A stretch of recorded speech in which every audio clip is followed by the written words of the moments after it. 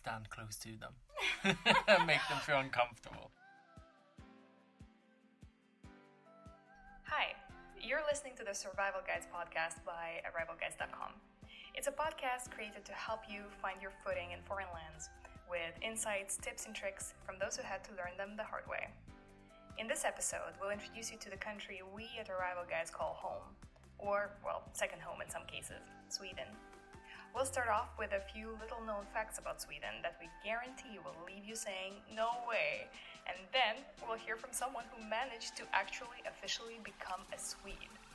And he got one of those extra royal passports with not one, not two, or even three, but 4 crowns on the cover. And it just so happens to be one of the top 3 in the world, ranked by power. That is, ease of access to foreign countries. And then we'll finish off with our favorite segment of survival tips, where we'll give you a run-through of things that will make it so much easier for you to navigate the cultural waters on your Swedish adventure.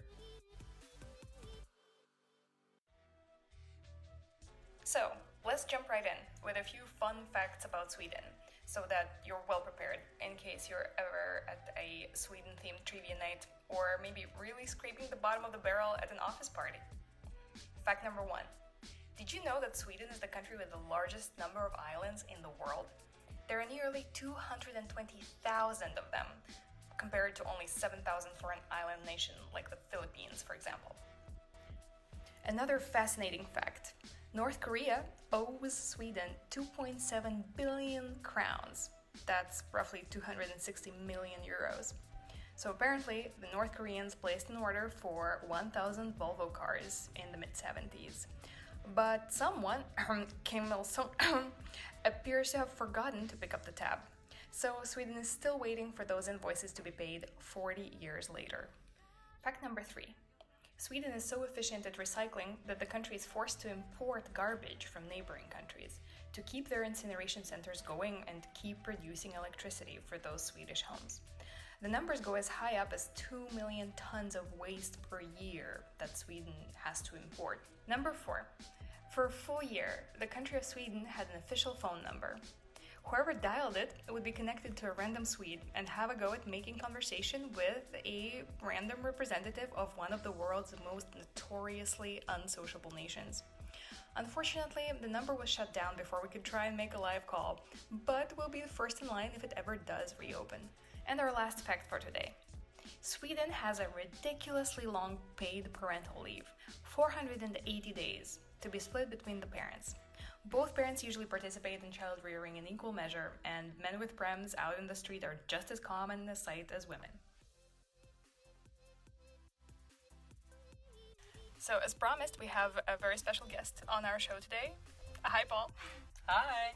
We're going to pick your brain a little bit about your move here to Sweden and how that whole process has been for you and how maybe it has changed you and what tips you can give us as outsiders who would like to fit in potentially into the Swedish society, since you ultimately managed to do so. So Paul, what made you make that fateful decision to leave London and make the move over to Sweden? Of course the weather. It's so similar. With the rain, everyone says it's always the same. No, but I think like most expats, it's either for work or it's for love. So my one was actually for love. We've been together for over 8 years. Would you say that you have changed at all since you moved to Sweden? Have you picked up any new habits? Have you dropped any old ones? Yeah, I think they have this cultural difference here where it's a little bit strange to just talk to people on the street. Like I know back home in the UK we're quite friendly, so when you're at the bus stop with someone you could easily start a conversation. Here I think if you'd done that they would look at you a little bit strange. And I think different habits, my language has definitely changed, the way I use my English. A few Swedish words always crop up and I pop them in there when they really shouldn't be. Do you have any favorite Swedish words that kind of maybe sound funny or... I think the best word, and I'm sure a lot of people out there would agree with me, is fika, just because it includes cake. I'm sure everyone loves sugar just as much as I do. It's true. Well, I certainly do. Tell us a bit about how how you got your citizenship, because recently you became a Swede, so congratulations on that. And what was that like? It was really good, actually. I, of course, still being an EU citizen until Brexit. I've had to live here for 5 years. I've actually been here for 7 years now. But this summer I got my citizenship, like you said. So I applied for my citizenship, sent away my passport.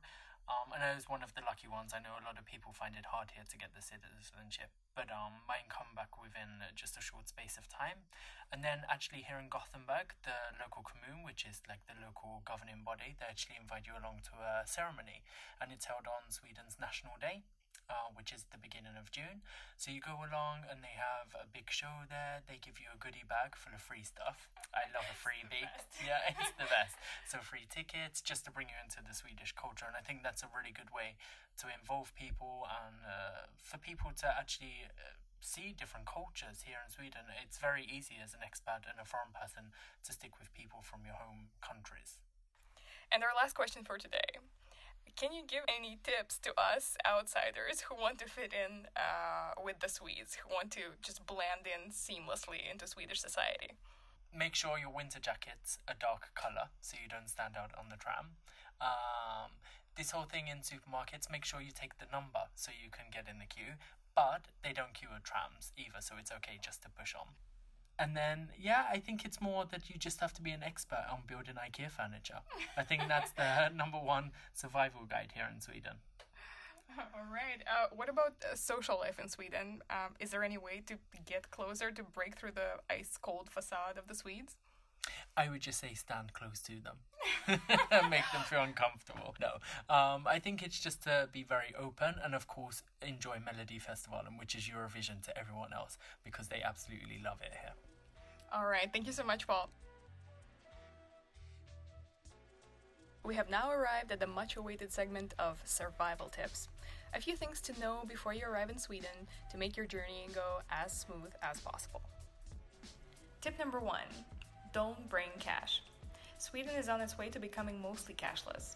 For example, my current bank is a cashless bank, if you can believe that, and I still have trouble wrapping my mind around the concept.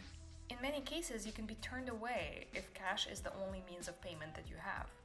I can remember a couple of instances when I noticed the no cash sign a little bit too late, having already placed an order, and I had to awkwardly back out or scramble and ask companions to lend me their e-money.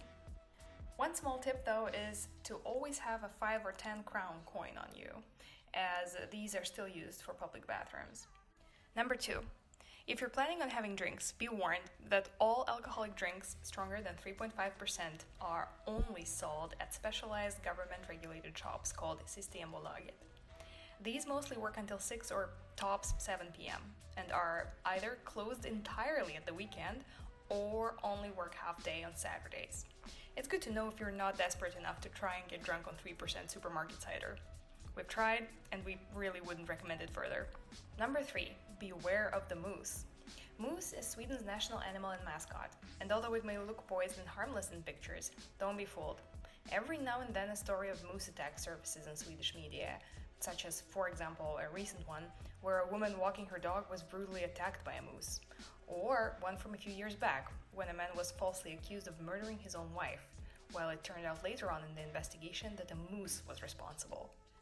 Moose isn't always quite this violent, though, and sometimes they like to just be friendly and walk into a bus station waiting hall and say hi, as it happened a few weeks ago in Partille next to Gothenburg. Check the show notes for links to articles talking about those occurrences. Tip number 4. Do not use snus. If you're wondering what those tiny tea bags that Swedes rub into their gums are, it's snus, or wet snuff tobacco. As of today, it's banned in all EU countries, apart from Sweden, of course. And, well, good for them, if you ask me. Both times I tried snus, I regretted it dearly within the first few minutes, somewhere between the severely dehydrated feeling and vertigo, just before the nausea. Survival tip number 5. Never take the last piece of cake. It's an unspoken rule of Swedish coffee break, known as fika, to under no circumstances take the last piece of whatever treat is being consumed. Taking the last piece is a rookie mistake. It immediately gives you away as an outsider, making any hope of you ever becoming one of the locals vanish into thin air. Number 6, and this one ties in with what Paul shared with us earlier on. Prepare to queue. Some of the most unexpected places in Sweden have an electronic queuing system, which requires everyone to press a button and be assigned their number in line before they can buy, say, a transportation card or even a pack of gum in the convenience store in some cases. Whenever you enter a place where multiple people are waiting for a specific service, look around for the electronic queuing machine, press the button, and wait for the receipt with your number in line to come out. And the lucky number 7. Watch your word stresses and pronunciation. Sometimes the difference between a curse word and a regular word can be very subtle, as one of our foreign colleagues found out when trying to yell out hooray in Swedish, or hurra, which ended up sounding more like hura, which means a lady of promiscuous inclinations. Overall though, Swedes are genuinely some of the nicest, kindest, and most open people I, myself, and many others have encountered on their travels. And I'll leave you with a short anecdote from a friend to illustrate just how true this holds. So, one day, a visitor from Chile asked a Stockholm metro worker what the open gate next to the turnstile was. The lady answered that it was for people who couldn't afford a ticket. The visitor inquired, "Well, what if someone who can afford a ticket just goes through the open gate?" She gave him a look of genuine confusion and asked, "Well, why would someone do that?" So, this was our show for today. Thank you for listening to Survival Guides, and if you're planning a trip to Sweden, make sure to check the show notes for this episode for links to free of charge travel guides to places all over the country, from Stockholm all the way up north to Swedish Lapland. We'll also be super happy to hear from you about your experiences traveling or living in Sweden, especially if you have some more tips or tricks for those still planning to visit. You can reach us at info@arrivalguides.com. That's info@arrivalguides.com. Thanks again for tuning in, and see you next time.